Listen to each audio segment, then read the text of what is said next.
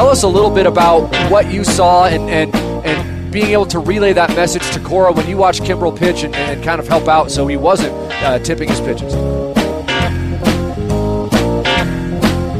So tipping pitches, we hear about it all the time. People at home understand what tipping pitches is all about. It's amazing. And that's remarkable.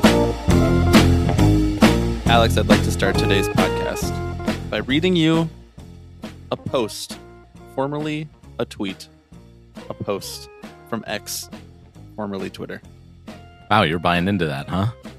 I'm not buying into it necessarily, but that is what it is. There's nothing to buy into now. It's just we have journalistic principles here. You know, right. We like to be accurate. They sent out their updated style guide, and you said, "Well, if it comes from Elon, I shall follow." I like how you say his name different every time you say it. You're kind of like Elon. Elon. Isn't it just Elon? What? Elon? Ellen?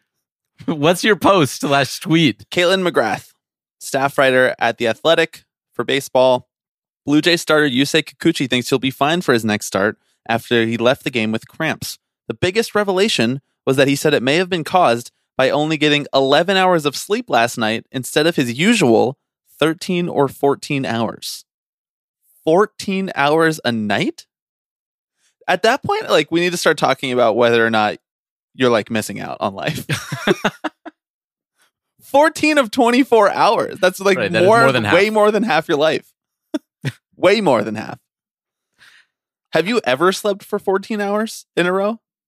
I think I have. I think you probably know the times on which that has happened, right? Certain flights back from Italy via Russia. You slept for 14 hours? That's not a 14-hour flight. No, but remember, I come back from that flight and I was like wiped, and then I just like crawled into bed and got in trouble with some people close to me who hadn't heard from me for an extremely long period of time. Oh, I did forget about that. Yeah. Outside of that, though. Now we have iPhone locations. They would have known that you're fine. I know. I don't know. Have you? No. We just talked last week about how briefly in the 300th episode, which by the way, 300th episode, a lot of fun. Mm-hmm. Had a great time. Blast. So we'll be running it back every week from this point forward. Power Hour every single week. I hope everybody's ready for that energy. No, I'm just kidding. But thank you to everybody for the kind words. Thank you to everybody for the congratulations on reaching 300. Thank you again for everybody who submitted questions. It made the episode a lot more fun. And it made it flow much nicer than if we just tried to do a Power Hour and make conversation, you know?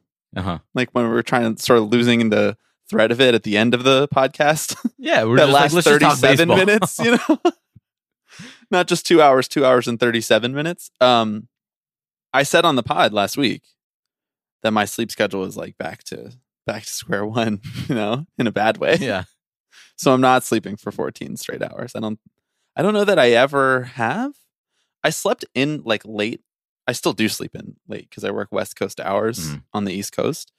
But when I was like a teenager, I would sleep in late into the afternoon, but that was only because I would like stay up until 3 a.m. So I wasn't just going to bed at midnight and waking up at noon. Right. If I went to bed at midnight every night, I would wake up at like 6. Important background to this piece. McGrath had a follow-up tweet where she noted that follow-up post or follow the style guide. Kikuchi clarified that is only the sleep he aims for on his nights before starts that he makes. How do you control that though? Like, how are you just like, oh, tonight I will sleep 13 hours? It's not like something where you can just like, you don't just press it into a program when you sit down to go to sleep. And say, don't wake like, me until. I don't know. Maybe that is how it works with him. Maybe he's like, maybe he goes into a cryo chamber, proven otherwise. Like, wow, that would be really. We should study him then if he can do that. How's your sleep these days? You know, weirdly improving now that I'm commuting into the office more than I have the last 3.5 years, which means I have to get up at a reasonable hour, which means I have to go to bed at a reasonable hour. So all that to say, I'm working towards Yusei Kikuchi's routine. You are such a sellout. You've given up on the over-caffeinated, undersleeping lifestyle. Yeah, I'm not the one calling him posts out here, bro. This episode is sponsored by Twitter. by X, formerly Twitter. Known as. Actually, no, the reason that I'm doing it is not because Elon asked us to. It's because the New York Times did it, and we follow all things all journalistic practices of the New York Times here. This is like a New York Times adjacent podcast. Uh-huh. We strive to be more like the Daily. Right. We actually, whenever we talk about like MLB on the podcast, for example, I need you to visualize that there is a period after each one of those letters. Yes. Right. We're going to start calling him Mr. Manfred instead of Rob. We're making a lot of wholesale changes to the way we do the show. We really are. 300 episodes, and we're like, let's throw the playbook in the trash bin, right? It's just like Top Gun Maverick, a film you haven't seen. That's not true. Oh, you have? I have. What'd you think? We're a little late on this cycle, but I enjoyed it. I think that's not a surprise to say. That's great. Yeah. I don't know. I mean, it kind of cuts against everything you stand for, you know? You're a real anti-Department of Defense from what I know about you. That is true. Me too, though. You know, sometimes it's nice to have your enemies represented on screen in an exciting way. Exactly. It's nice acknowledging you can hold two thoughts in your head at once. Like, yeah, Department of Defense is like, and like U.S. imperialism is objectively bad, but like plane go fast and loud. I literally was going to say plane go fast. Yeah. Engine loud. This is like when I'm watching Ford versus Ferrari and I'm like, I'm rooting for Ford. Mm-hmm. Henry Ford II. I support what you're doing here. Yeah. He kind of cooked with this one. Big Ford guy. Big GM guy? Yeah. I don't love union busting, but when Henry Ford II did it, it was okay. He was kind of trailblazing. Okay, today is going to be a little bit of a grab bag episode. We're going to talk about a lot of the things that we had not had an opportunity to talk about over the last couple of weeks. There's weirdly been a ton of news in the baseball world, like long-term news that the Tipping Pitches podcast would care about. So we obviously weren't going to delve into any of that stuff on episode 300 because it was an idea all into itself. And we wanted that to be a time capsule that we could return to, not one that we were talking about like the A's or the Rays stadium renderings on. So we're gonna these days that's evergreen content. Honestly, I know. They're just gonna keep making renderings, you know, for all of eternity. Just keep running it back. Scared money don't make money. Just keep pouring money into those renderings. Just a side note, that's got to be like a money laundering scheme, right? Because like the renderings, like the teams like churn out these renderings every like 6 months, you know, and like they don't have any bearing necessarily on what the actual project will look like. But you get to drop little people. They onto actively a show you what the project is not going to be like. Exactly. Like you can see that, you can guarantee it won't be anything like that. Yeah. Those are definitely going to like their friends. I think maybe we've actually had this discussion on the podcast before that we should get into this business. Yes, because with the A's, they said that they spent $100 million in investing in what it would look like to build that stadium. And obviously all of that didn't go to renderings, although maybe it did. But that's a lucrative business. $100 million, even if it's like 10% of that was on renderings, that's $10 million. We could do pods forever. We could retire. Yeah. And then they came out into the press and said, I think close to verbatim, you can basically throw those renderings in the trash. Dave Cavill is so sick. So he really cooked with that one. So we're going to talk about a lot of the things we haven't had the opportunity to talk about over the last couple of weeks. We're just going to trade back and forth, nominating topics. This will feel a lot like 3 Up, 3 Down, but it is not quite as structured as like, these are good things, these are bad things. These are just like the main headline news items. This is going to be more like part of the interruption, you know? Later in this episode, we're going to take a brief break to talk to Allison McCague, who's one of the co-hosts of Pod of Their Own. Some of you will remember that Allison came on the podcast last year to talk about Dollars for Dingers, which is a fundraiser that Allison organizes every September to raise money for the National Domestic Violence Hotline. It is associated with the amount of home runs that the Mets hit in the month of September. So it's like a sign-up sheet that you can sign up for, and you commit to do the donation yourself. We'll talk more about that with Allison. She'll explain like how you can participate in it and just how it's grown over the years. So we're going to take a quick break in the middle of the episode to talk about that, and then we'll finish out the grab bag. But before we do, I am Bobby Wagner. I'm Alex Baisley. And you are listening to Tipping Pitches.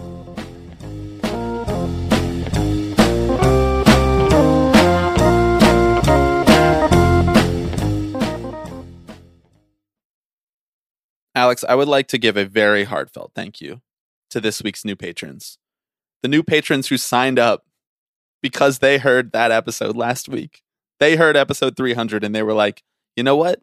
Sold. I need to be a part of this. That means the world to us. I'm not even being ironic. I love that. Thank you to Elisa, Kyle, and Hannah. Anything you want to get off your chest before we start this exercise, this grab bag exercise of serious news items over the last few weeks? Any takes that you want to share? Any movies that you've seen that you liked? Well, Bobby, any TV shows you started? I recently watched the movie, and you may have, I don't know if you've seen this already or not, but this is for the first time. I watched the movie Titanic by James Cameron. You're such a Cameron hater. I'm not. I was a fan of Titanic. I am now. I mean, I wasn't, I historically have not been a fan of the Titanic, but like the ship. Well, that's have you ever? Hang on. Being like, I love the Titanic as a ship would be like, I just love the 1962 Mets. Like I loved what they were doing there. Yes, it is. Like that ship has sailed literally. So what's your what's the upshot? What's the review? Man knows how to make a movie, huh? Did you log this on Letterboxd? No, I'm really falling behind on Letterboxd these days, man. Dude, log back on is my advice for you. And everything in life. Log back on. You need to log back on to X, formerly Twitter. Mm-hmm. You need to log back on to staying awake late at night so that I have someone to talk to when I have random thoughts at 3 a.m. You need to log back on to 3 to 5 coffees per day. Like get back on the same level that we were at when this podcast started 7 years ago. I appreciate that this podcast is basically tracking like one of our progressions towards like developing healthy habits, and the other one like trying to pull them back. Right? But like on different planes, we're going in different directions though. Because I'll be like, oh, I've been really focused on like gut health and like eating a lot of protein, being in the gym and everything, and you'll be like, I had some Cheetos and I got up once today. But meanwhile, you're like, I'm sleeping so well, I'm not drinking too much coffee, and I'm like, I have 3 ulcers. Right. I'm like, you got. And the bags under my eyes are starting to go all the way down to like my top lip. So things are good. This is just it's the diary of 2 men in their late 20s figuring it out. Mm-hmm. Last week's episode was certainly diaristic in a way. Mm-hmm. Yeah, a lot of revelations about our lives on that episode, and I think people enjoyed that. But we don't need to do that every week. I'm glad you saw Titanic. Why did it take so long? Because you hate women? Because you hate love? Because you hate history? It's really gendering that movie up front, huh? It is a movie that was beloved primarily by women at the time of its release. Got it. So, do you hate things that women like? Is what I'm asking.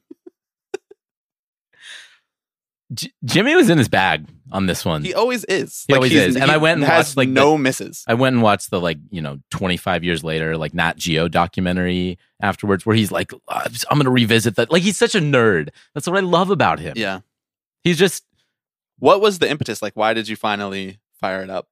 The choice was made largely on my behalf, and I had no reason to say no. It had been a blind spot in my pop cultural awareness for was such this a long last time. night that you watched this? This was yesterday. Yeah, it's just way too long for you to answer that question. I'm not going to edit that pause out because I want people to hear how long it took you to decide whether or not you watched this yesterday. Well, you asked me last night. I did watch it yesterday, but yesterday was all kind of happened at once. True. And also this podcast is not coming out till Wednesday, so you really watched it like 5 days ago. I didn't even consider that. 4 days ago. I don't know when I watched this movie. Anyway, time is fake. The movie's good. How did he make the ship sink? How did they do that? How does it look that good? Made in the 90s. Mm-hmm. Big Jim. Right. Especially, I'm just going to say, I was watching that movie and was like, and George Lucas did all that with what he had. Like James Cameron, CGI looked great. Yeah. I don't know. I just feel like George Lucas could have made the Star Wars prequels a little better. Wow. That's such a hot take. The Star Wars prequels came out the prequels. Yeah, okay. Okay. Oh, no, God. I was like, how are you invalidating the original Star Wars, which happened 20 years earlier? CGI that created the world in which James Cameron could make Titanic? How are you going to talk shit on that? So you're anti-prequels? I'm not necessarily anti-prequels, but come around to the pro-prequel side, my friend. Global trade, Yeah. Hayden Christensen. religious fanaticism. Yeah. Like it's all there. Revenge of the Sith is kind of good. Yeah, it is good. Kinda good. No, I think it's funny. Clone Wars like needs to be stricken from the record. I think it's really funny that Lucas was like, I have these ideas for the prequels. I don't want to make them until the CGI is like there. Yeah. And then he was like, he like saw Titanic when he was like, it's here. Yeah, but this is the folly of thinking that you can be James Big Cameron. Jim. Yeah. Like he bends time and space to him when it comes to like technology and film. Like no one, like I don't think that Marvel is looking at Avatar 2 and it's like, oh, all of our stuff is going to look like that now. I think Marvel's looking at Avatar 2 and being like, that's too much work. I mean, yeah. And that's too much money. Yeah. So There's too much storytelling there. Well, you're not pro Marvel, recent Marvel. I don't. How much time do you have? Do you want to do a baseball podcast today? I do. I actually do. I asked you if you wanted to get anything off your chest, and you did. Yeah, I'm proud of you. Titanic's good. You can Titanic. flame me for it if you want, guys. I don't think anybody listening would flame me for it. I don't think so. I think it's a pretty universally beloved movie. I think so too. Look, I am trying to hold myself accountable here, right? And let the listener know that I didn't have this appreciation, this exposure until now, right? That's just... What other gaps are you going to be filling in the near future? Can I start throwing out some movies for you? Yeah, you know my gaps arguably better than I do.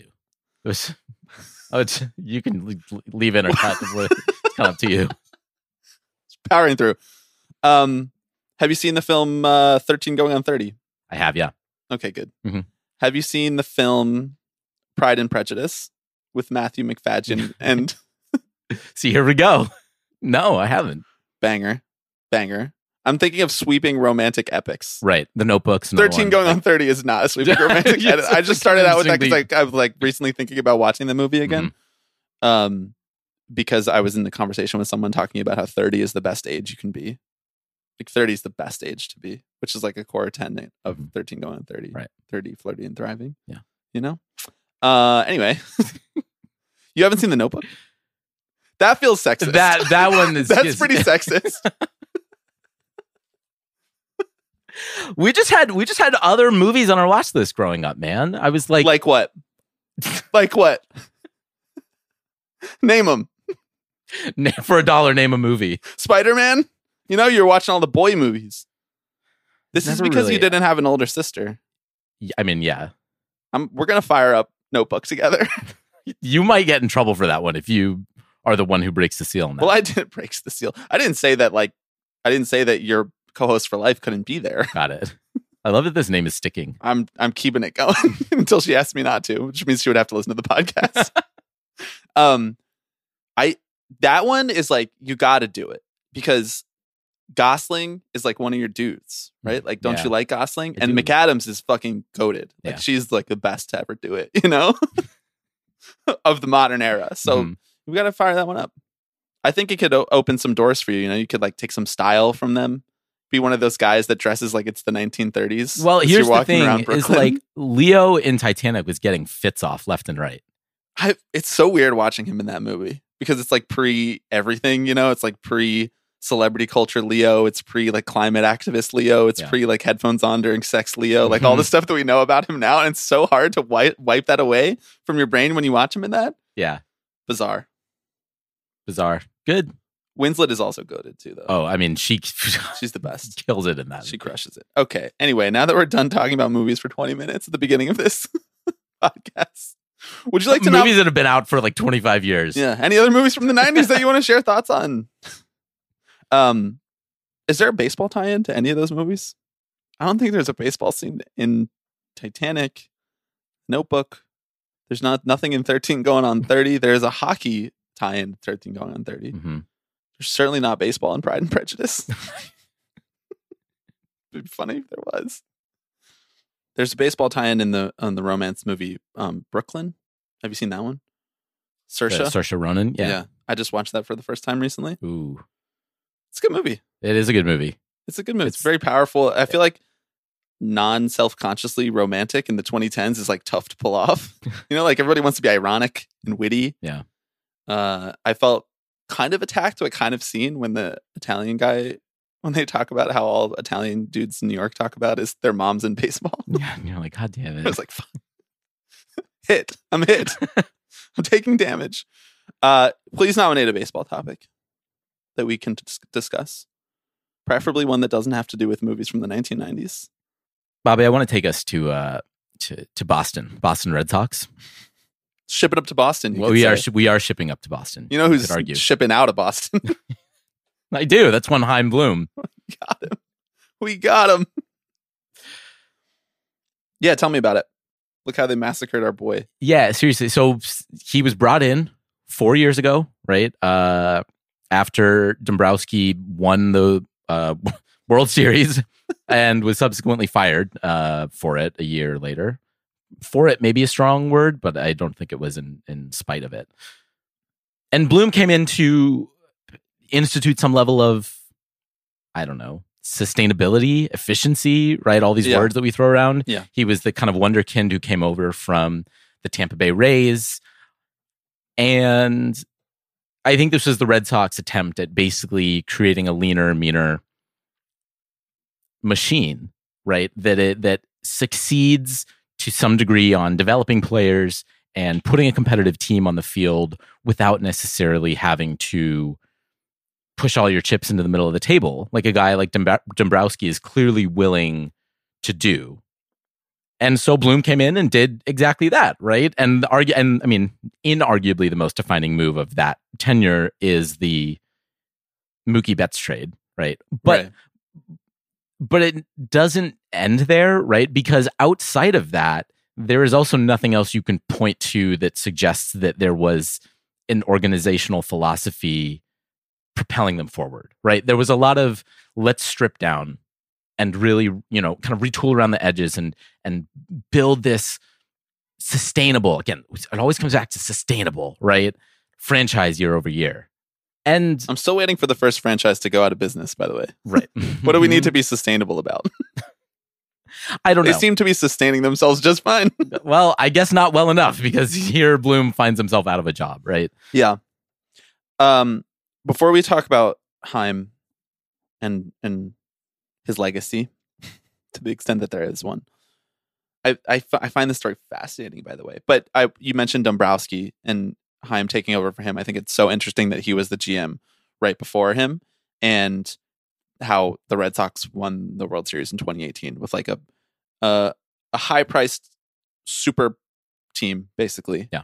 That was one of the best teams of the 21st century, if not the best team of the 21st century. They steamrolled everybody on the way to that World Series. They beat the Dodgers in 5 games.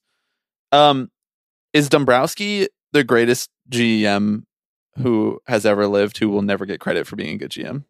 Because no owner wants to valorize the type of GM that he is. I think it kind of depends on what happens in Philadelphia, right? I mean, he's taken 3 different franchises to the World Series. He's won with the Red Sox. He just got to the Phillies 3 years ago. Mm-hmm. So like, he's basically like Theo if Theo was like slightly less lucky. And yet we talk about Theo like without him, we wouldn't have baseball anymore. Yeah. No, I think Dombrowski is like by any measure, one of the most successful GMs like in the last 20 years. Yeah.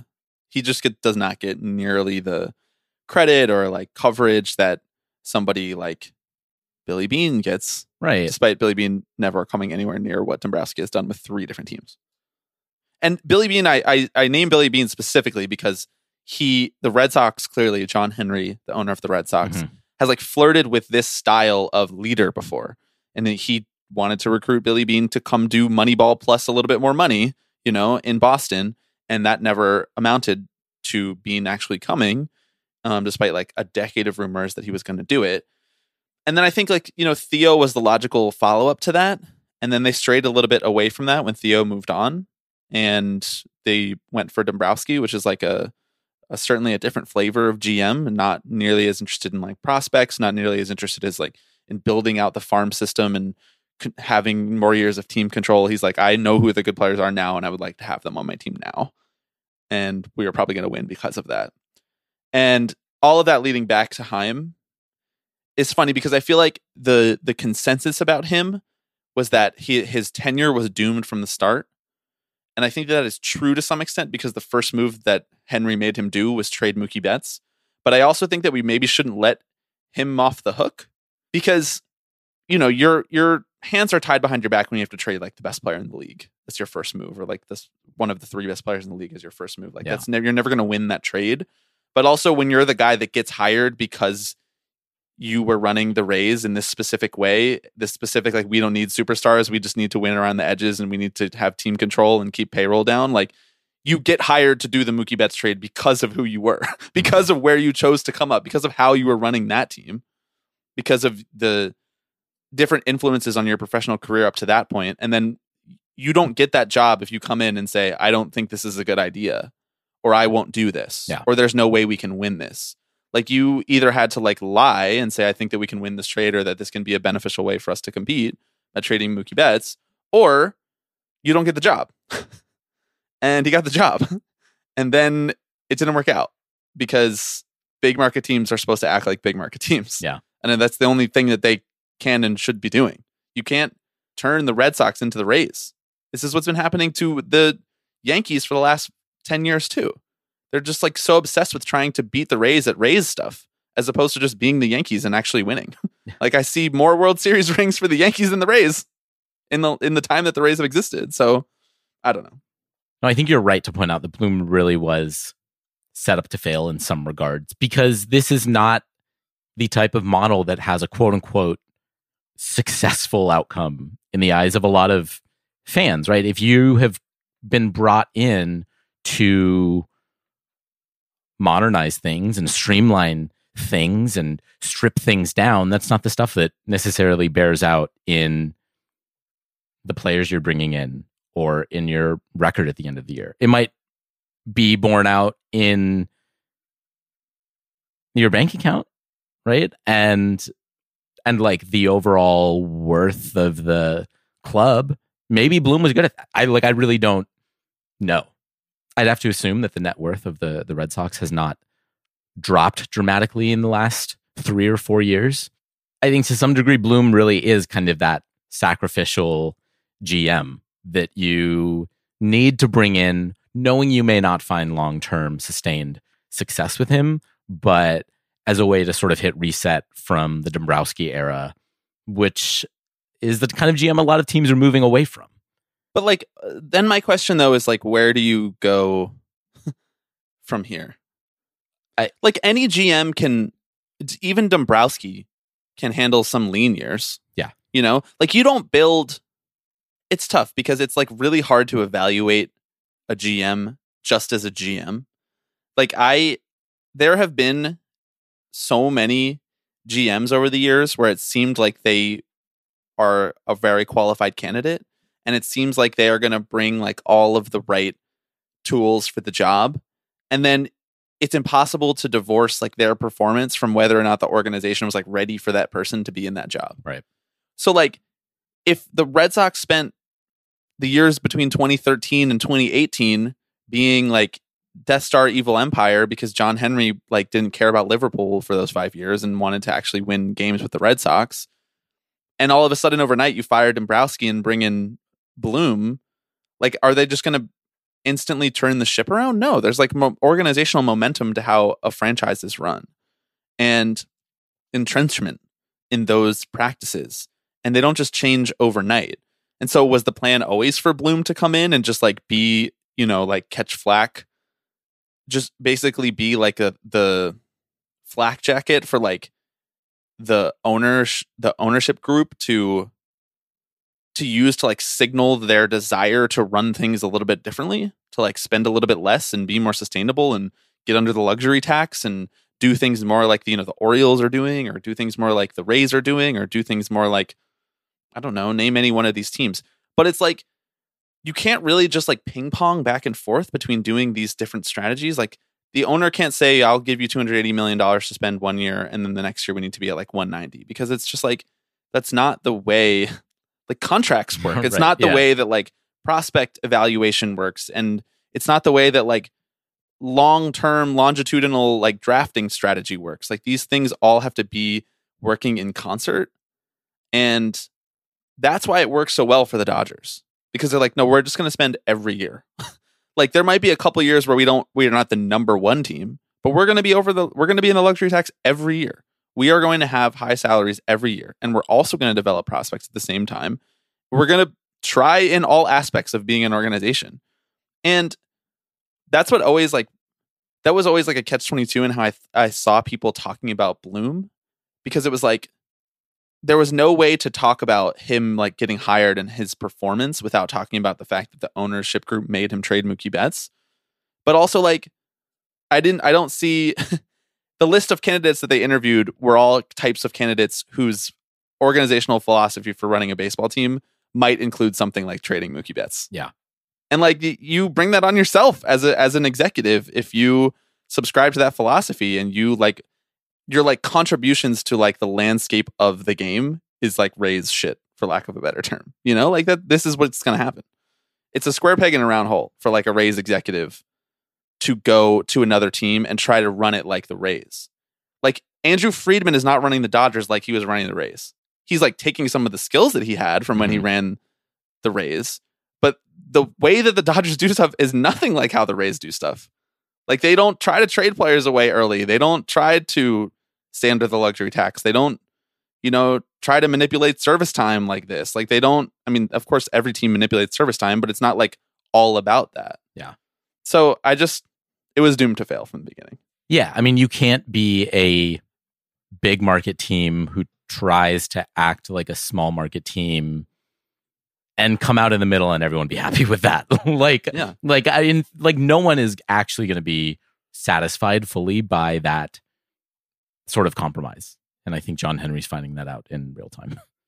Okay. The next topic that I would like to nominate is twofold. It's just like all of the Mets stuff from the last couple of weeks, which we haven't had a chance to talk about. I'll get the 2023 Mets stuff out of the way first. There was an article in The Athletic by Tim Britton and Will Salmon, and it was well written. It was like essentially a cross section of how everything went wrong this year. And there was some stuff in there that like I had not, you know, maybe thought about, or like that was a little bit revelatory to me. But ultimately, like the upshot of the article was like, they don't know how it went wrong. Everyone was just bad. Which I read it and I was like, yeah, no shit. Everybody sucked this year. Everybody was bad. That's number one. Number two, obviously, with regards to the Chaim Bloom conversation and the Red Sox and John Henry, the Mets got their guy. They hired David Stearns. Stearns, most notably in his professional career, ran the Milwaukee Brewers for the last 5 or so years. He had stepped down from that role for the last year, but prior to that, he was their president of baseball operations, and he was their GM before that. The Mets also tried to poach a guy named Matt Arnold, who is the Brewers' current GM, after they felt like they couldn't get Stearns. So the Mets have had their eyes on the leadership group of the Milwaukee Brewers for quite a while. They've just been like, we're going to hire these guys away at some point or another, and they finally did it. Stearns comes from the Astros world. He's a feature of Evan Drellick's book, Winning Fixes Everything. He left the Astros before any of the cheating stuff was unearthed or going on, and so his reputation is not quite as tainted, or not tainted at all, really, by some of the stuff that other Astros front office executives have been linked to. Him and Mike Elias both kind of left like before shit hit the fan in Houston. So he has all of these like bona fides in the like cutting edge front office industry, you know, like he was at the Astros like breaking shit and, you know, disrupting. And then he went to the Brewers and he proved that like his philosophy could run a whole organization that doesn't spend quite as much, and he can make clever trades and he can have a positive impact on player development. And now he's coming to New York and it's just like a totally different job. And it in some ways, like I'm apprehensive to say this, but it does kind of remind me of the Chaim Bloom situation. But there is one big difference, which is that I don't think Steve Cohen is going to hire him with the explicit expectation that he can't spend money. Right. You know, like, no. And, you know, Bloom was able to spend money. He signed Trevor Story to a big contract. You know, they extended Rafael Devers. Like they've spent money, but certainly not to the extent that they used to spend, and to the extent that Steve Cohen will be willing to give some leash to Stearns with the Mets. But it's fascinating to me how he's basically like pre-anointed as like the next Friedman. You know, that was how he was described in Jeff Passan's article about this hiring. That's how many people have been describing this, what seemed like fated situation where he was going to be hired by the Mets and he's going to be given this huge bevy of resources to run a team that he never had in Milwaukee.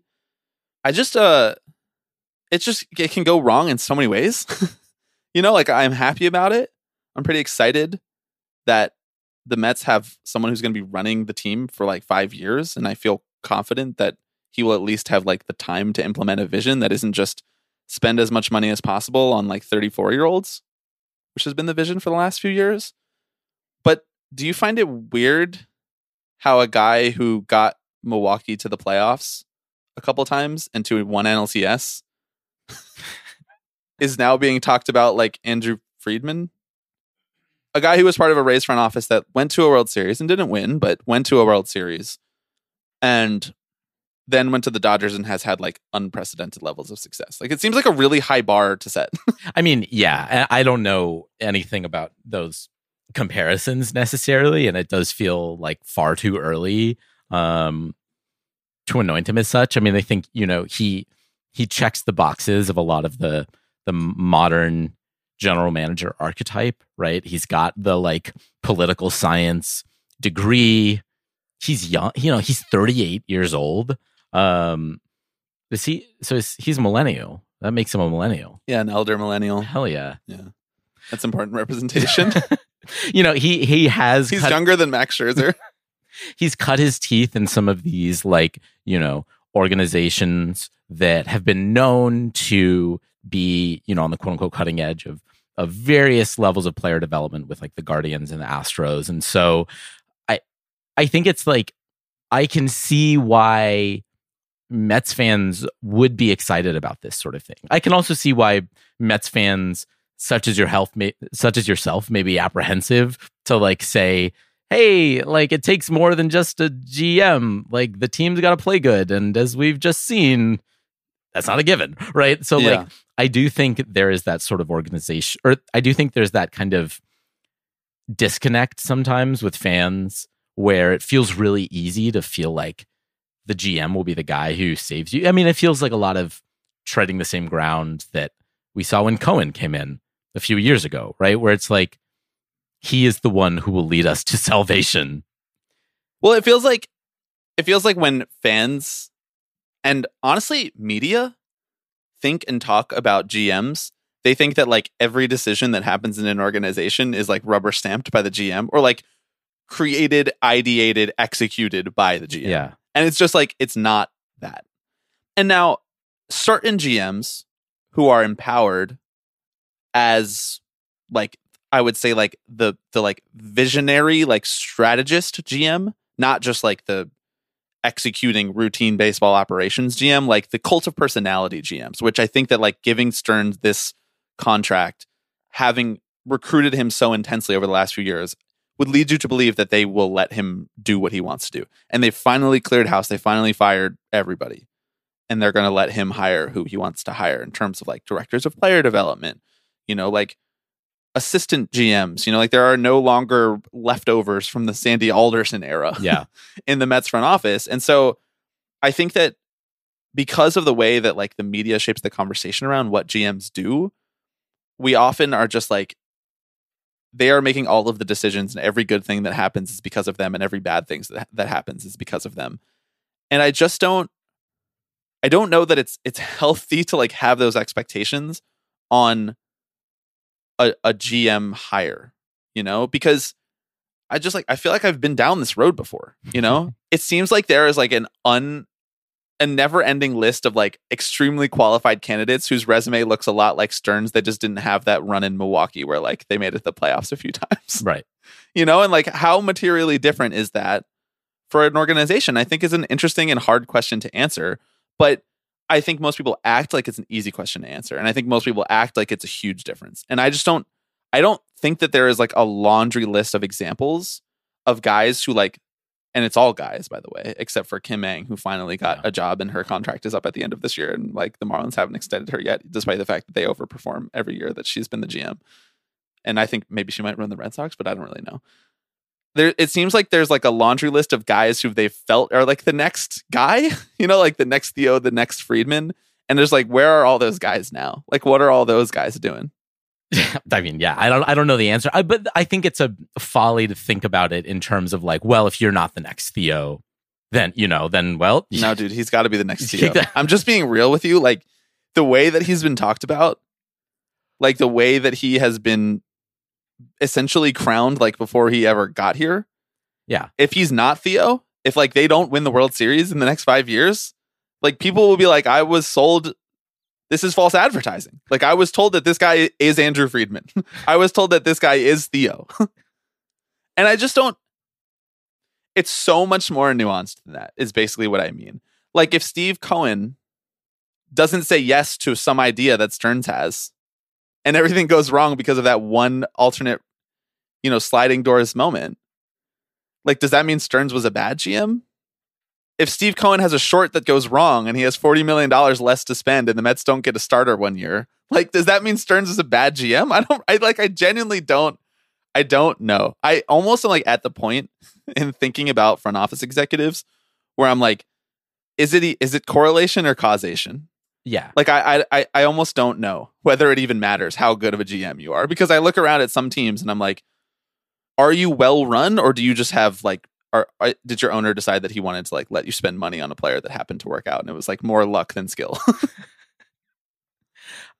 I mean, I think you're right to some degree that we overstate the impact of a GM on maybe the like day-to-day ups and downs of a team. I think they have much more to do with like institutional philosophy and like stuff that like we don't even necessarily get to witness as fans, right? On how you're running your risk analyst team.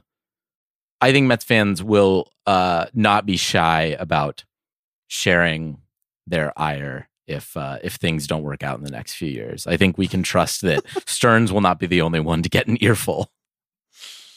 I just think it's a lot of executive performance feels a lot like 2020 hindsight to me. Like we look back on these executives and like, oh my God, they were actually so visionary when they were actually just making the same exact decisions that other executives were making, and the players didn't play well on those teams, so it didn't happen to work out for them. Like I'm not fully convinced, frankly, that just because the Nationals won the 2019 World Series, that makes Mike Rizzo a better GM than like if they had lost in the NLCS, I fully agree. And so like I look back at the last, I don't know, 10 to 15 World Series winners, and I'm like, there were other teams that were behaving exactly like those teams. It just so happened that the players on the team that won played better in October. And so when we talk about like forward-looking discussion about results and like what will come of Mets fandom, I'm not like, I don't know why there's like a collective like rejoice from like fans and like media, I guess, because it just makes it a better story to have like a new guy come in and be like, oh my God, this could be the next like cult of personality, like GM like, that we grew up in New York, that we write books fan, about. Like it just feels like a backward incentive structure to be like, all right, now we're saved, I think you got to give the fans something to be excited about these days.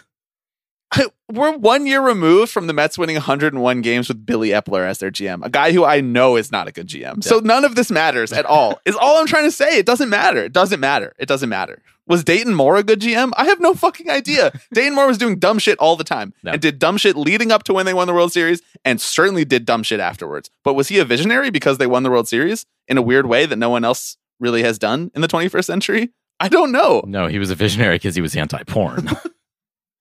I don't know. Maybe it sounds like I'm having a little bit of a mental breakdown, but like, I just don't get it, man. I don't get it, because like when the Phillies hired Dave Dombrowski, I think like intelligent fans who don't really give a shit about like owners' pockets were like, this is fucking huge. Like this is going to be a huge thing.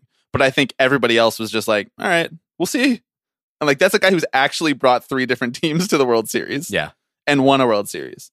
And David Stearns, cool resume, man. Like, congrats on getting to the NLCS once. honestly.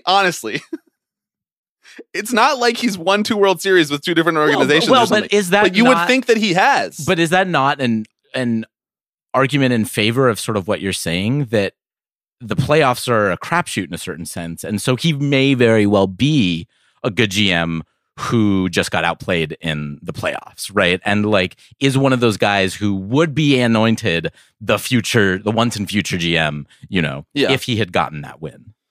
I guess, but if Billy Beane won the World Series, then the A's would have won the World Series. Moneyball would have worked. Well, no, but it didn't. I know. Yes, yeah. It didn't. The Rays are still waiting on their first one, I don't know.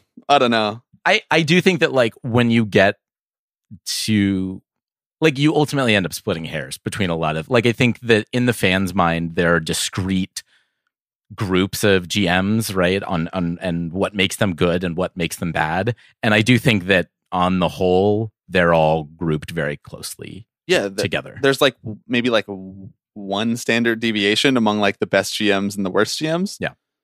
But maybe that's not true. Maybe I don't know what the fuck I'm talking about. Like maybe David Stearns is going to come in and he's going to change everything and the Mets are going to be perfectly run and they're never going to make mistakes.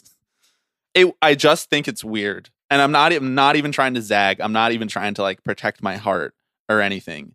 Like, I just think it's weird how like the second the guy is hired, it's like unanimously like, this is the dude, this is the one, he's the next Andrew Friedman. Like, we're all going to do this. Like, I don't think Andrew Friedman got to the Dodgers and he was like, here's every decision we're going to make for the next 12 years and it's all going to go great. I think there's a lot of really smart people that figured out how to make the Dodgers the Dodgers. Yeah.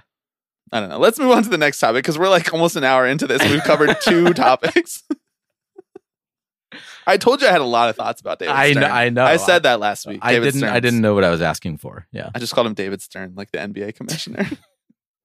It just occurred to me how similar those names are.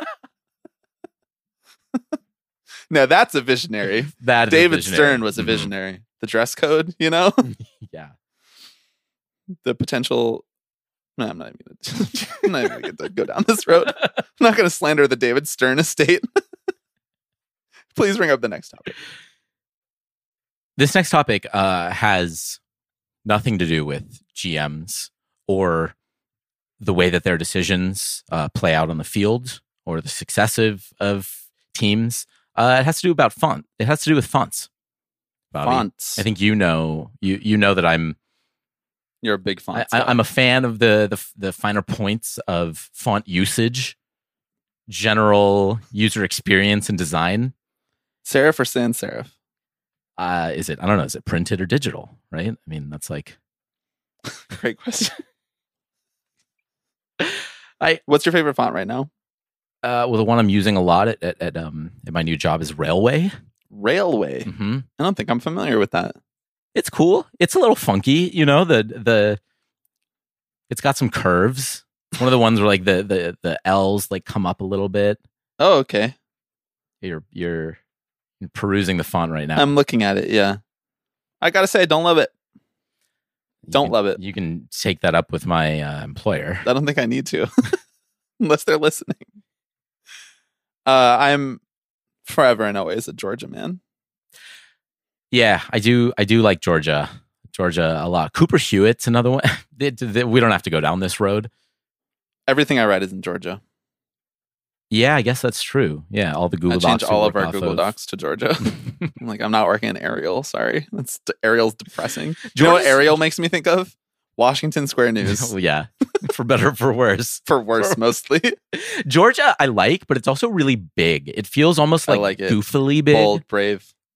Dream bigger. Fortune does favor the Fortune favors the bold. I've heard that. How is Fortune working out for the bold these days? If you don't know what we're talking about, that was the copy of an NFT ad. I don't know if it's NFT or it was just cryptocurrency in general that Matt Damon did at the Super Bowl in 2021, 2022. And there was a report this past week that all NFTs are basically worth nothing.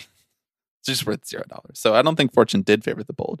I actually think Fortune favors the normal, like just the normal people. Like right, just going about your day. Just keep your head down and fucking keep to yourself. Fortune certainly doesn't favor people who try to get in on get rich quick schemes. That's true. Like it never has. Fortune didn't favor the Madoff Ponzi scheme. Fortune also does not favor having poor kerning on the back of your jerseys. At least if you watch the Texas Rangers broadcast. Can I just play a clip for us real quick? Yes, sure. One issue with Seattle, and there's this thing called kerneling. Say it again. That the distance between letters, like the font, right? What is it called? Kerning. Gosh darn! I just told Goldie too. I learned a handful of new words from you in our 7 years together, and put that one down. Yeah, so kerning, it's that space between letters. It should be uniform, right? When you look at Haggerty's name on the back, the H to the A is too big a gap. Yeah. And they do that. They have this problem on a. Maybe it's their shtick, right? Maybe it's just a Seattle bit that they do, where they like to make the back of the jersey look so goofy. But the names are just laid out terribly, and frankly, it drives me nuts. So that was Rangers play-by-play announcer Dave Raymond talking with the color analyst CJ Nitkowski about the Mariners jersey kerning on their names. And to be very clear, broaching the important topics, I agree with them. I'll show you a photo of these photos. Oh, it's horrible. It's awful. I can't right? even look at it. Get it out of my face. I see what Dave is talking about. Get it out of my face. It's terrible. I just have to respect the commitment. It's a long season. It is a long season. There's not been a lot of positives to talk about in Texas in the last couple weeks. So font, that's true. Thank God. So font aficionado that you are. So it's called kerning when it's like letters within the same word. Is it also called that when it's like the space between different words? So for example, like when we used to work in newspapers, really just one, I guess multiple newspapers, and you went on to work at AM New York and I went on to work at Newsday. This was back when you could actually get paid money to work at a newspaper and write stuff. Different times. Now you just have to do pods. That's where the big bucks are. Raking in that sweet, sweet Patreon cash. Like when you would have an article and there'd be like a large gap, there'd be like a line where there would only be like 2 words that fit on it, and there'd be like a large gap between them because it has to fill the columns in a straight line in the actual print version of a newspaper. Did that bother you? And also, is that called kerning, or is there another word for that? No, it didn't bother me. I think that's one of the cooler things that newspapers do is when all the spacing and I'm saying this unironically. Yeah. They do the thing right where the columns are aligned and all the words go all the way to the right. I think it makes it very aesthetically pleasing to read. And sometimes you're like, oh, this line has 9 words, and then the next one has 4. Ooh, it was really throw at me next. It was really painful sometimes when we'd be like trying to fill a column, and our designer would be like, "You need 100 more words in this article. Mm-hmm. Like there just has to be 100 more words. Like we can't make it work." I'd be like, No, I have to add 100 words to this article about an NYU press release. This is so painful. Harder to cut words too. Yes, it is harder to cut words. You can just add like 2 quotes. Although preferred to cut words. It's a little harder to cut words, right? Because it's hard to kill your darlings. Far worse at 1 a.m. to be forced to write 50 more words for an article that you did not even really read that closely. And then you're like, should I share the byline? Like I wrote basically half this article. All that to say, I don't believe that is kerning. That's just spacing. I think that's like word spacing. Yeah. It does kind of bother me, actually. You know what? I think it's funky looking. Sometimes I would add a couple words into my articles just to make it look better on the page. Just like a word here and there. Wow. Yeah. I never knew this about you. I was getting up to crazy stuff, when you would look away in the design of the paper and be adding random shit in there. You said a phrase just now. Mm-hmm. Thank you to the Texas Rangers announcers, by the way, for getting us on this topic. Of course. You said a phrase just now, kill your darlings. Mm. That's a very important phrase in journalism. Yeah. And writing in general. Prose writing, poetry. You want to, I guess in poetry, you don't really kill your darlings like all darlings. But it means for those of us who did not waste all of our money at J school, go into debt for J school. It just means that like trim the fat from your story. You don't need all of this fluffy language that you could just say in a more direct and succinct way in journalism. Like you get to the point basically.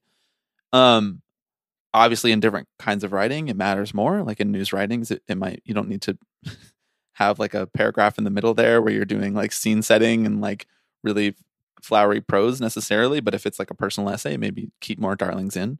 Or if it's a Tipping Pitches newsletter, for example. Is podcasting the exact opposite? Is podcasting like birth more darlings? Right, revive your darlings. Would you say we're killing our darlings when we do this pod? No, I definitely would not. You may kill ones occasionally in post, although I think that's a rarity. I think you keep all the darlings in here. Yeah, I keep most of it. Yeah, most of the stuff that I kill in post is like just dead air. Throat clearing. Right. Literal or figurative. I think that maybe this is like a boomerang effect a little bit. Like we were told to kill our darlings so often that we were like, what if we created a podcast and then we didn't have to kill our darlings? The whole thing was darlings. What if we did a power hour on 300th episode and put a 2 hour and 37-minute episode out? And people were like, yes, I will listen to this more than the other episodes. So what you're saying is we actually maybe have our upbringing as journalists to blame for this podcast. Yes, this is a reactionary pivot. The last 300 episodes are a reactionary pivot. This is us pushing back on everything we've been taught. Yep, pretty much. Although at the top of the show, I said that we were following New York Times journalistic principles by calling it X, formerly Twitter. Yeah, that's tough. So we're being pulled in different directions. Okay, I'm going to bring up a new topic. Yeah. It's also about a GM. Okay, great. Here's a really good example. Is AJ Preller a good GM? It's like the perfect opportunity for that. The like, is AJ Preller a good GM forum? Right. The longest debate. Yeah. Yeah. Locked by moderators. Because he is like he is like a cult of personality. Mm-hmm. He like people wear Preller jerseys. Yeah. To Padres games. And he's kind of beloved by the industry. Like by media. Fans really liked what he did. It was like exciting that he was able to like convince Peter Seidler to invest in the team, to sign players long term. It was exciting that he was able to develop enough young talent to be able to acquire these star players in trades. Like, if David Stearns performed like him, would that be success? I think it depends on what your definition of success is, right? I think that, I won't speak for Padres fans. There's been a lot to get excited about over the last few years. Obviously there are no banners hanging, and internally the organization is in a little bit of disarray, which is, I know, kind of why you brought this up. But I do think it makes it really hard to judge, because I look at the team that's been compiled, and I'm like, banger of a team. Oh my God. Yeah. And they stink. And they're just not very good. So the reason I bring this up is because there was an article co-written by Ken Rosenthal and Dennis Lin. Dennis Lin is the Padres beat reporter for The Athletic. And Ken Rosenthal is obviously the senior national baseball writer, whatever his title is. He's Ken Rosenthal. Top dog. One of the 30 most famous people in the baseball world, according to Tipping Pitches podcast. Put it on his movie poster, like in quotes. One of the 30 most famous people in the baseball world, quote, Bobby Wagner and Alex Baisley. They wrote an article about similar to the article that was written about the Mets that I brought up already, about how things went wrong and what is going wrong in San Diego. They called it an institutional failure. And people within the organization anonymously called it an institutional failure, described it as toxic. They called it a shaky foundation. And essentially the thesis of the article is that Preller is a very gifted talent evaluator.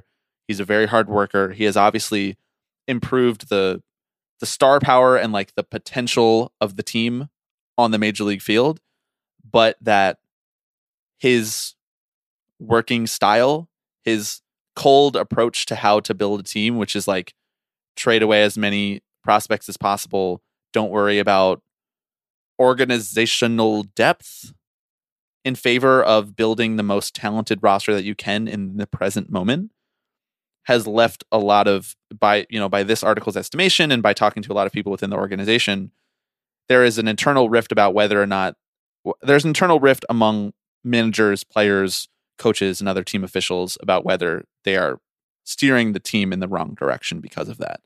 And how the vibe is just kind of rancid, toxic around the Padres, and that has contributed to a feeling of malaise and a feeling of pressure over how the team is performing. And if they're not performing up to the expectations of the talent of the roster, then like, is that a failure? Is there anywhere to go after that? Is this all AJ Preller knows how to do? And it seems like where the article meets out is that I don't think that there's really one conclusion or the other. Like, I think there are some people within the organization who feel this way. And then I think there are other people within the organization who are like, he's done a good job. He's built a good team and the team is not doing well.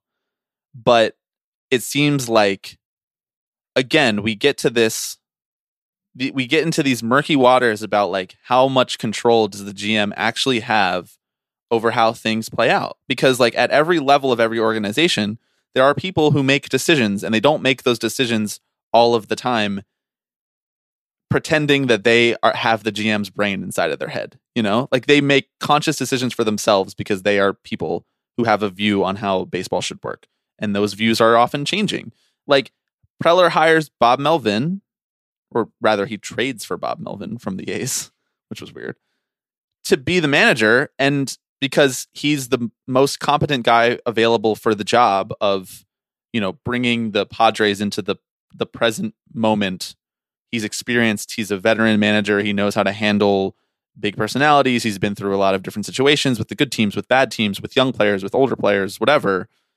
And he is a proven manager. And now he comes in and he and Preller don't speak, according to this article. Like they don't see eye to eye about how the lineup should be constructed, about how the organizational depth plays out in real time during a season. And I'm just like, when I see stories like this, it just makes me question as to whether or not like it really even matters that you were like good at player development 3 organizations ago, or whether you like can evaluate young talent and make an important trade to get Juan Soto on your team if you can't even figure out how to get your manager to like get the team to play well. You know, I just like it just I have myself like questioning as to whether or not like any of this even matters or whether it's all just luck as to whether teams get good. Yeah, you know, I wish I had the answer. It's confounding. This Padres story is confounding. It is really remarkable kind of what's happened over there in the last few years, given that this is as much of a window as they have ever had in terms of like on paper talent, right? Yeah.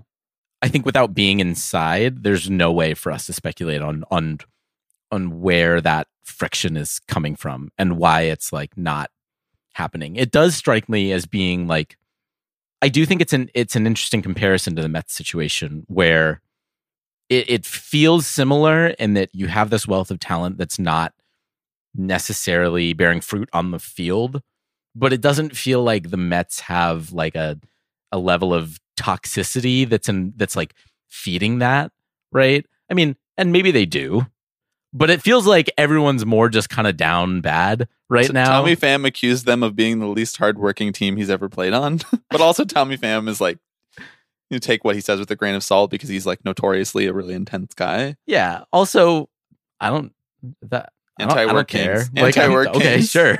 If you can still hit 40 bombs in a year, like it doesn't matter to me. So Stearns has been described as like a cold. Yeah, we're back on Stearns. He's been described as like a cold analytical GM. Like he comes from the Astros, you know, like they make choices based on what they think is the right process, regardless of how the people who have to execute on this vision feel about it. Whether that's the players, whether that's the coaches. You can't hire an entire organization of people who think like you do. You can't, and you shouldn't, you know, and Stearns won't because Preller can't, you know, no GM can hire a bunch of people who like 100% of the time are going to believe in the choices that they're making. That's just not how like workplaces work if you have more than like 3 people in the workplace. And so I'm almost like all of this talk about different GMs and the ways that their philosophies or like these modern analytical approaches to the game, like how they play out in practice and whether or not they work and why Preller's team has not been able to perform up to the expectation of the team that he put on paper. All of it has me like in a horseshoe theory kind of way being like, was Theo just good because people liked him? Like, was Theo just as great as he was as a GM because he's like as smart as these other guys, but like he played pickup basketball with them, everybody on the weekend too. And they genuinely like wanted to work hard and like wanted to hang out with him and like win. Cause it doesn't seem like all of the people who are following in the Theo mold really give a shit about any of that stuff. They're almost like, it's been kind of like bastardized a little bit by like the Rays and the Astros, for lack of a better encapsulation of it, where they're just like, it's like the stock market, baby. Like baseball is like, there is a right answer and there's a wrong answer, and there's a mathematical approach to figuring out which is which. Yeah, the emotion from a lot of this has been really stripped, which I do think to a certain extent is maybe something that Theo got. I mean, he's an interesting sort of bridge between the older generation of GMs who are like all vibes based and the new GMs who are just like all spreadsheet based. And like the Bloom Betts trade is a really good example of like when that goes awry, right? Of like, and you can lump Bogarts into that as well, of like, if you're going to completely blow up like that amount of goodwill that you have with the fans, like you need to bring something else to the table, right? Like you need to bring a team who's going to succeed around the edges, or who's going to make a push for a wild card spot or whatever. A lot of that is elided in favor of, I don't even know what, nothing, right? Like there's nothing necessarily that fills that gap of here's how we actually build meaningful relationships within the organization and like outside of the organization, if that makes sense. It does. It's really hard to assess from the outside. Like it's really hard because you get these occasional glimpses into something like this Padres story where it's like people admire like his like Preller's ability to evaluate and acquire baseball talent, but it seems like they all hate being on the Padres.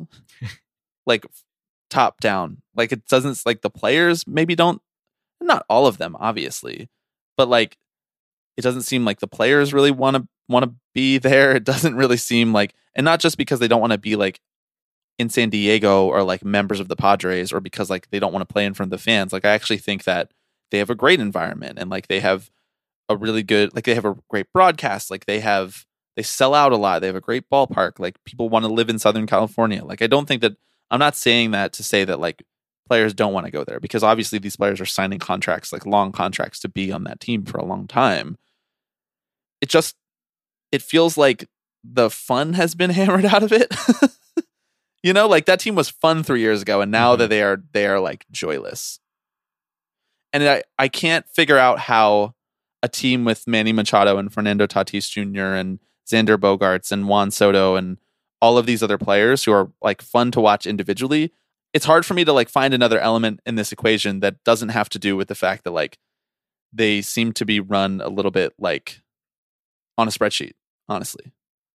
I mean, this conversation and the ones preceding it about various GMs, I think are sort of like the proof is in the pudding there about how small the differences are between these teams and between GMs. And as fans, like the limited degree to which it really does us any good to celebrate the hiring of a GM or the firing of another GM. You know, like I think you can make some educated guesses about how certain people will behave in roles based on their past experiences.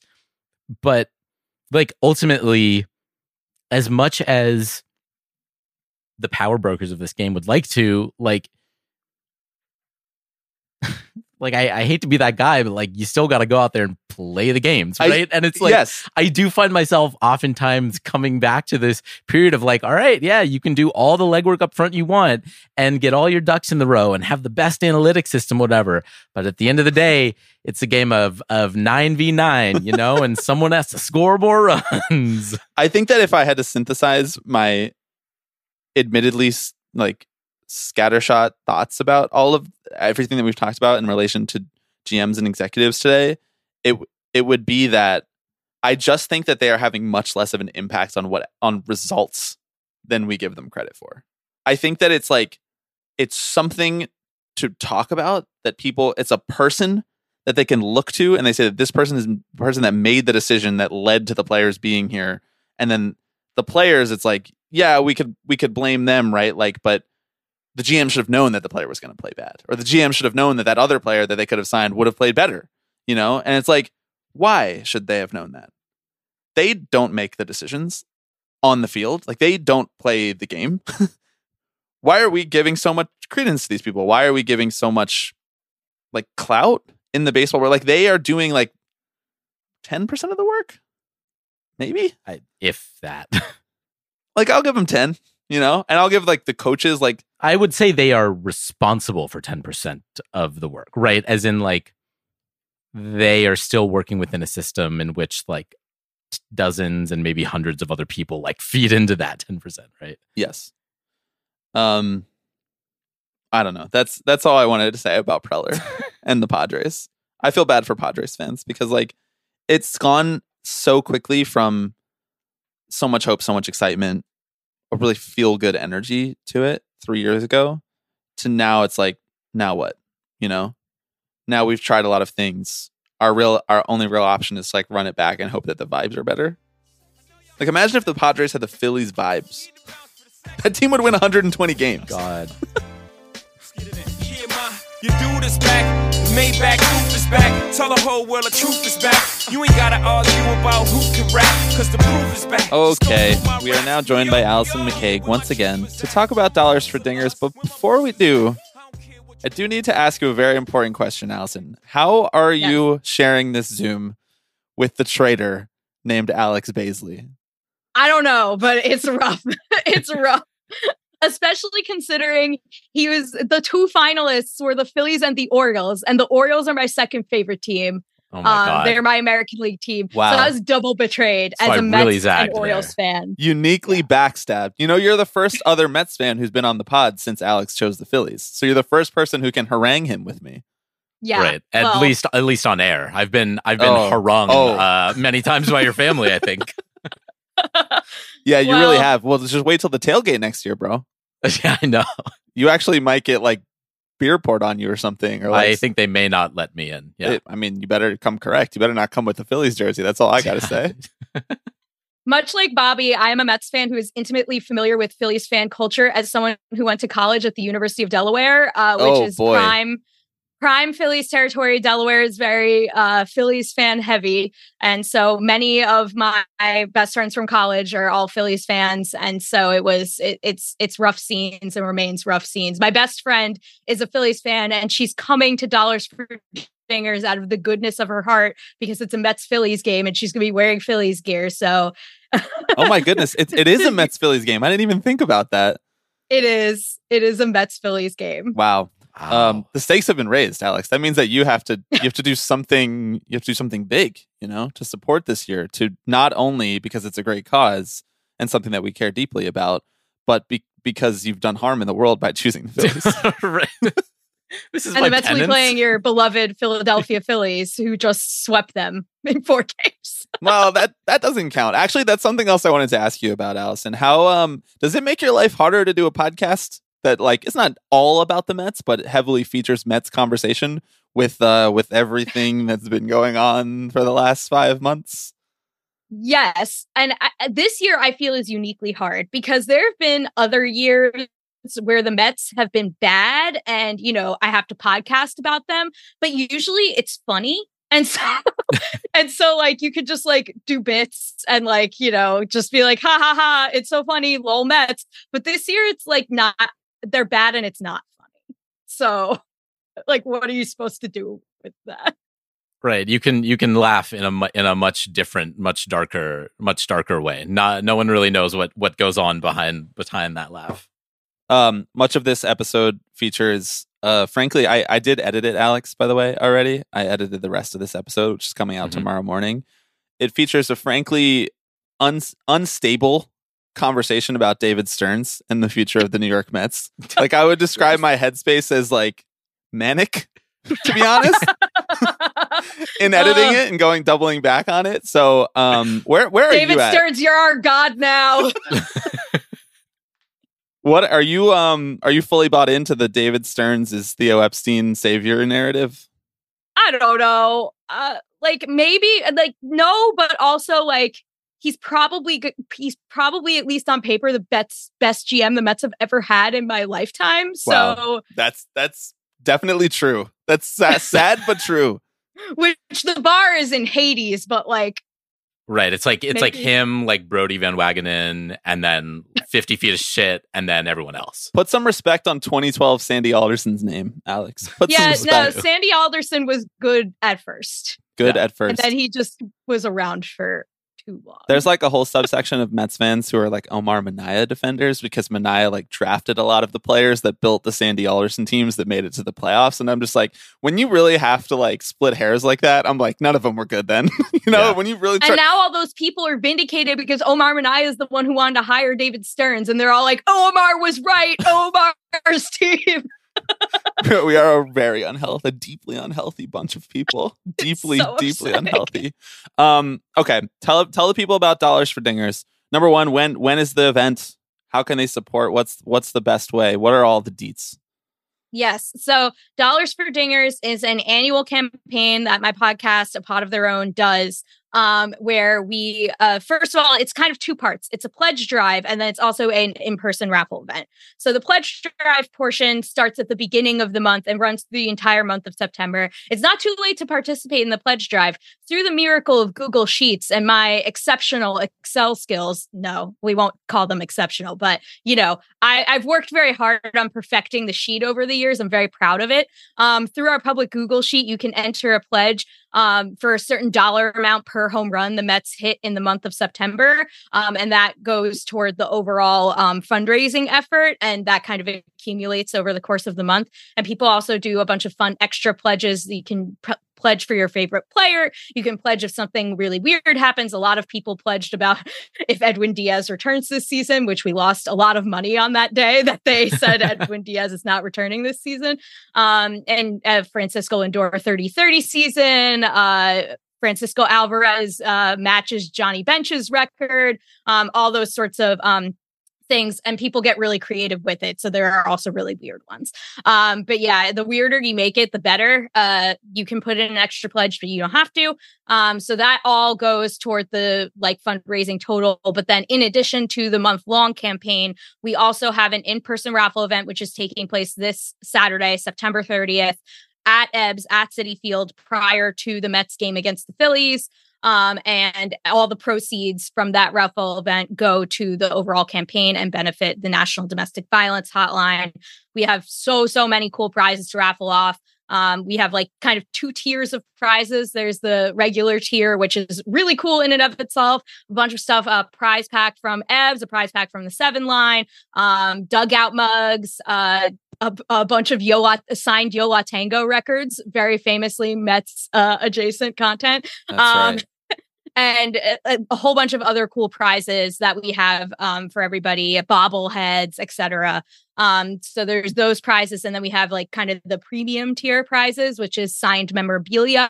We have a signed Starling Marte baseball from the Mets. They gave that to us long before injuries derailed his season, sadly, but it's still really, really cool. And we have signed Rumble Ponies, four balls from the Rumble Ponies signed by Mets prospects. We send Hel Acuna among them, Drew Gilbert among them. Wow. And so Logan Gilbert. I messed up his name. I'm not a prospect. We're not the prospect podcast. We have a prospect podcast. It's not ours. But yeah, four Rumble Pony signed balls we have, and we also have a home run apple neon from Athlete Logos. And those will also be part of the prizes. So all the proceeds from the raffle tickets go to the National Domestic Violence Hotline. We call out the winners around 6:00 before the game so that folks have time to file into the stadium. It should be a really fun time. And also we just get to hang out with all our community that make our podcast and this fundraising event possible. And we really enjoy seeing everyone's faces, and it should be a really good time for a good cause. So if you are local to the area, especially, please come out and support us. It'd be really awesome. Alex, did you win something last year at the raffle? I won a couple things. I think I rigged. Yeah, I know. I went home with I think I needed a bag of stuff, and I was like, can I leave this with you guys? Which you can do. You can leave the stuff at Ebbs, and Ebbs is so kind to us, and they stay open after the game too. So if you have too much stuff, if you're somehow very lucky and win a bunch of things like Alex did, then you can keep the stuff at Ebbs and come back afterwards. I feel like Ebbs might be the best kept secret in Queens, you know, like, Oh my God, I know. around Citi Field. People don't know that you can just go to Ebbs and hang out before and after the game. And it's like an easy way to buy beer that's half as expensive as it is 20 yards to the right in the park. And twice as good. Yeah, and twice as good, exactly. So and nobody knows that no one goes in the right field gate, which is the gate that's right next to Ebbs. And so I always, on the bobblehead giveaways, I go to Ebbs like 2 hours before the game, and then I go in that gate, and everybody else is waiting like hours and hours at the Jackie Robinson Rotunda, and I'm like zipping right in with my little bobblehead, and I'm like, deuces. It absolutely Suckers. is. It's such a hack. You know, you gave that information away last year. I remember that, and ever since then we've been utilizing that. It was so much fun to be there last year, by the way. I unfortunately cannot be there this year at the September 30th game against Alex's Philadelphia Phillies, because I will be in Seattle for a family wedding, attending a Mariners game for the first time in my life. But I'm really excited to see what comes out of it and who you rig it for this year, you know, since you rigged it for Alex to win multiple prizes last year. Which he now has to forfeit, since especially if they're Mets prizes, because you're a Phillies fan now. You have to give those back. I know. I really.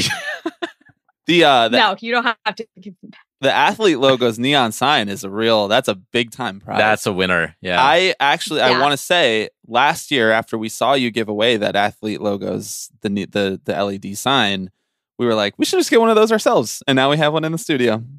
They're awesome. Dan is incredible. He does such good work. And the neon and the Starling Marte signed ball, for those two items only, we're accepting like online raffle ticket purchases. We can't do it for everything because we are just a team of very few, and we can't manage online raffle and in-person raffle tickets for all the awesome prizes that we have. But we try to give folks an opportunity who either A, can't attend in person, or B, are not local to the area, and logistically it's impossible for them to come. We want those folks to be able to have an opportunity to win something. So for the Starling Marte signed baseball and the athlete logos neon, you can, if you go to our social media at A Pod of Their Own on Twitter and Instagram and all the places, you can find a link to a Google form that we tweeted out, and the Google form you can purchase tickets online that way, just for those two things. I think one of my favorite parts of this every year is seeing all the creative sort of pledges that people make, right? Yeah. As you mentioned, the standard is, you know, you tie it to a home run total or something like that if the Mets hit X number. But people get really crazy with it in the best way possible, right? So there's some there's Japanese baseball represented here. Yes. I think I saw Gary mention CBGB. I don't know if that spawned from anything, or if that was just a hope and dream of one particular person. I think it's an inside joke from one broadcast where he did that once, and they're hoping he does it again. My partner's brother-in-law gets very, very creative with his pledges, and this year, because we have a nephew named Luke, his son is named Luke, he's pledging extra for home runs by any player in Major League Baseball named Luke. So Tampa Bay Rays Luke Raley, looking at you, kid. You're like the most like prolific home run hitting Luke in the league currently. So yeah, too bad Luke Voigt fell off a cliff. Otherwise, we'd have some more money to donate towards it. Yeah, I know. When the Mets were playing the Reds recently, I was like, Luke Maley, come on, man, let's go. serve up some meatballs for him, Mets pitchers, Mets relievers. That shouldn't be too hard for you guys. You guys have been doing it all year, you know. And there's a guy who pledged for getting hit in the beans, and Jeff McNeil literally did that. Wow. He fouled the ball. Yeah, he did. Off himself. That was winner. That was kind of tough to watch, but I'm glad it was for a good cause. Thank you, Jeff. Pulled a Valdespine. Alex, any ideas for some creative integrations this year? I don't remember what I did for mine last year. I think I jumped on the set amount for every home run plus an extra $1 for every Braves lost or something like that, which a lot of people were doing at the time. Unfortunately, the Braves lost like twice last September, and they chased the Mets down and won the division, and it's been all downhill since then. So we lost so much money last year because so many people had like postseason based things like Mets win the division. We lost a ton of money because they didn't. Like how far the Mets advance in the postseason. They did not advance in the postseason. Ron what Howard you're saying voiceover. Is, don't be too bullish with your predictions. Don't look too far down the road. Right, exactly. But yeah, we love creative pledges. We love it. I think I have Lindor 30-30 season, which is not super creative, but at least still is possible. Is attainable. Even if the chances are dwindling by the day, he's got to hit three more home runs in the last week of the season. Easy money. $1 for every $1 million that Pete Alonso gets in an extension from the Mets. Let's manifest it, baby. Come on. Let's do it. Get that done. On. David Stearns, it's time to get to work, baby. Let's go. Dollars for Dingers is great. Please, if you're listening to this and you are able to, go check that out. The link to the spreadsheet where you can just participate in the fundraising portion of it, even if you're not coming for the auction portion, that'll be in the description to this episode. And also, it's available pinned on the top of Allison's Twitter, which is also in the description to this episode too. So it's easy enough to find. If not, just search a pot of their own Dollars for Dingers. I'm sure it'll come up in some form or another. If you're local to the New York area, Saturday, September 30th, against Alex's Philadelphia Phillies. That is forever how they will be known on this podcast going forward. Come out to Evs. It's a great place to hang out, and it's also a really good reason to go there for the first time if you've never been there for this event. That was really fun for us to go to last year. So, Allison, thank you for organizing it, and thank you for coming on and talking about it. Tell people where they can find a pot of their own. What is the best way to search for that, to subscribe to it, to listen to it? Yeah, sure. Thank you guys for having me on. You can find a pot of their own you can find us on social media on all the places. If you just go search at a pot of their own, you can find us on Twitter, on Instagram, on TikTok, on Blue Sky. We are there. If you go to homerunapplesauce.com, that's where we are hosted. We are a group of Mets podcasts that were formerly associated with Vox before Vox cut all their MLB podcasts. And then we went independent. So it's kind of more important than ever that we get support from folks because we're doing this all on our own. So yeah, homerunapplesauce.com. You can get us, you can get the minor league pod, who knows more about the Rumble Ponies than I do, clearly. And you can get Chris and Brian's show. You can get like a whole bunch of Mets pods if you go to homerunapplesauce.com. We also have a Patreon, patreon.com/homerunapplesauce to help us keep the lights on and whatnot. We appreciate the support. So, yep. And, we are, as far as I know, the only all women led Mets podcast out there. So go listen to A Pot of Their Own. Allison, thank you so much for coming on and chatting with us. We really appreciate it. Thank you, Alex. I'll try not to hold the Phillies against you too much. He's still a good person. Deep down in there somewhere, he's still a good person, even though he's chosen to do bad things to us. I'm wrestling with my choices a lot at night these days. You're a good man, Alex, but you've hurt us. You've hurt us deeply. This is a love attack. I know when our body's back, it's just like any fat. It retracts before impact, and just like fashion, it's a passion for the with it and hip. If you got Do you have any other topics you want to talk about before we wrap this up? I'm going to circle back to Titanic.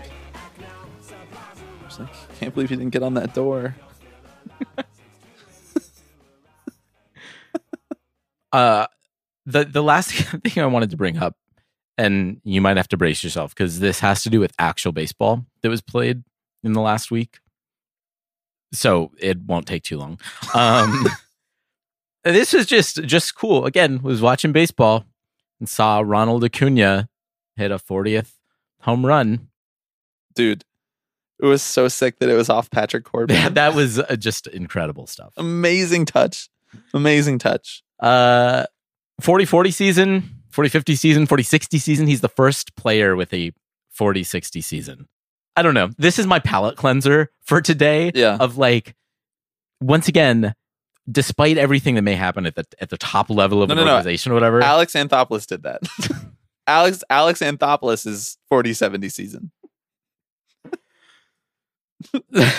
In that case, he actually kind of did that with the Braves, though. Like he did get all the good players, and then they all played good. But again, they all play good. I mean, I don't know. There's been a lot of discourse around this too because of like the changes to like the base again because of the rule changes that can't be mentioned yet because the season's still going on. When will the season end? I don't know. I find myself thinking of like the meme of like the two people sitting in the bus and one's looking out the like really dark side, and and like there are all the people who are like. I'm not familiar with that one. Can you keep explaining it? Yeah, can you keep describing it. So what's the other one? There's doing? a school bus, and there are two people sitting on it. And it's like you. And there's also another. There's only two people. There's no one's driving the bus. No, I think that's why it's so scary. It strikes fear into my heart. I don't know. People talking a lot about, well, this feat literally would not have been able to be accomplished before, right? It's just like, I mean, he has a leg up because and you're yawning as I talk about this. And frankly, that's about how I feel when I hear people talk about that too. I'm like, it's just kind of sick that he stole that many bases and hit that many home runs. Yeah, but more people should do it. Mookie Betts should still be MVP, though. Well, yeah. I said this to someone. I don't remember where I was or why I was talking about this, but I said that Mookie Betts should be the MVP, and they were like, "Are you joking? Like, are you like? I think it's pretty clearly should be Ronald Acuna Jr." And I was like, I don't think the Braves should have anything. Like, I don't think we should give them nothing. Like, even if they do deserve it, like, don't let them have anything. You should never argue on their behalf. Is like my guiding philosophy at this point in baseball fandom. Well, I agree with that, which is why I say, with no disposition one way or another, whether it's a good or bad thing, Ronald Acuna does have a 40-70 season. I'm just putting it out in the world. It's impossible to say, but he did it for the Braves. So it's impossible to say whether it's good or bad. He's amazing. You know who else is amazing? Who? I'm not even going to say it, actually, because it's mean to you. It's mean. Like Matt Olson. Oh, yeah. It's all right. It's okay. Is it okay? You know who else is amazing? David Forst. Yeah, man. He's just executing the vision. Yeah. See, taking that baton from Billy Beane. David Forst is probably getting as good of a performance review as Alex Anthopoulos because he's doing what the owner wants him to do. Yes. I would love to see the internal performance reviews of GMs from owner perspective. I would pay no less. I would pay like at least $1,000 for that, like per review. I would pay no less than basically everything we made off the Patreon. I'd also probably pay no more than that, but... Okay. If you would like to contribute to the buying documents from the A's fund. Right. Is that how that works? You can sign up for the Tipping Pitches Patreon, patreon.com/tippingpitches. There's 3 levels of support. They get you different things.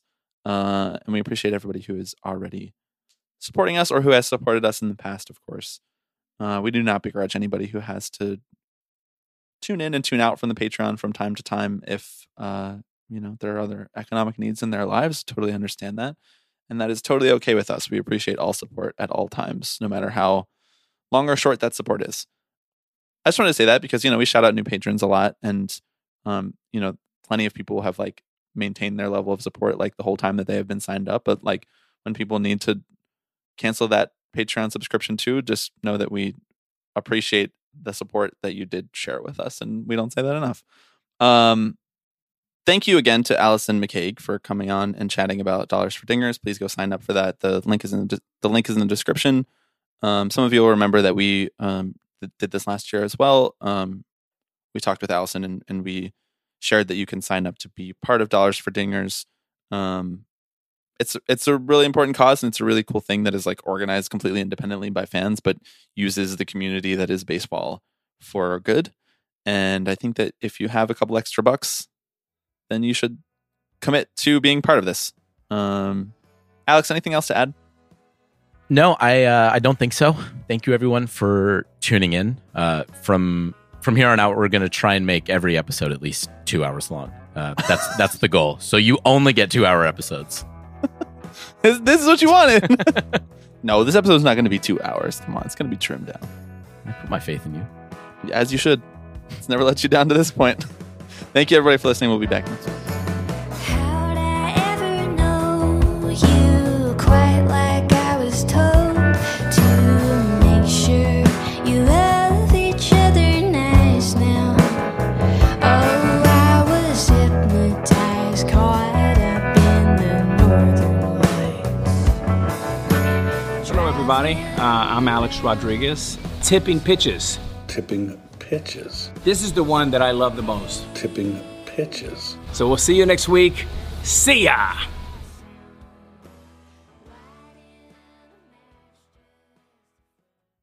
Did you see that Taylor Swift was at the Chiefs game? Yeah. Mm-hmm. We got to take the cloud away from Travis Kelce at all costs. Travis Kelce. I don't have the words for it. They're not actually dating. No, I know. But also, like, what is the benefit here for either of them? It's not like she's raising her profile. I genuinely don't know. The only thing I can think of is it's like a little Super Bowl performance, like working her way into that world. Has she done the Super Bowl before? No, she hasn't. Well, I would support that. I mean, I would too. Isn't she supposed to be an Eagles fan? Why not go to Jason Kelsey's game instead? Anyway.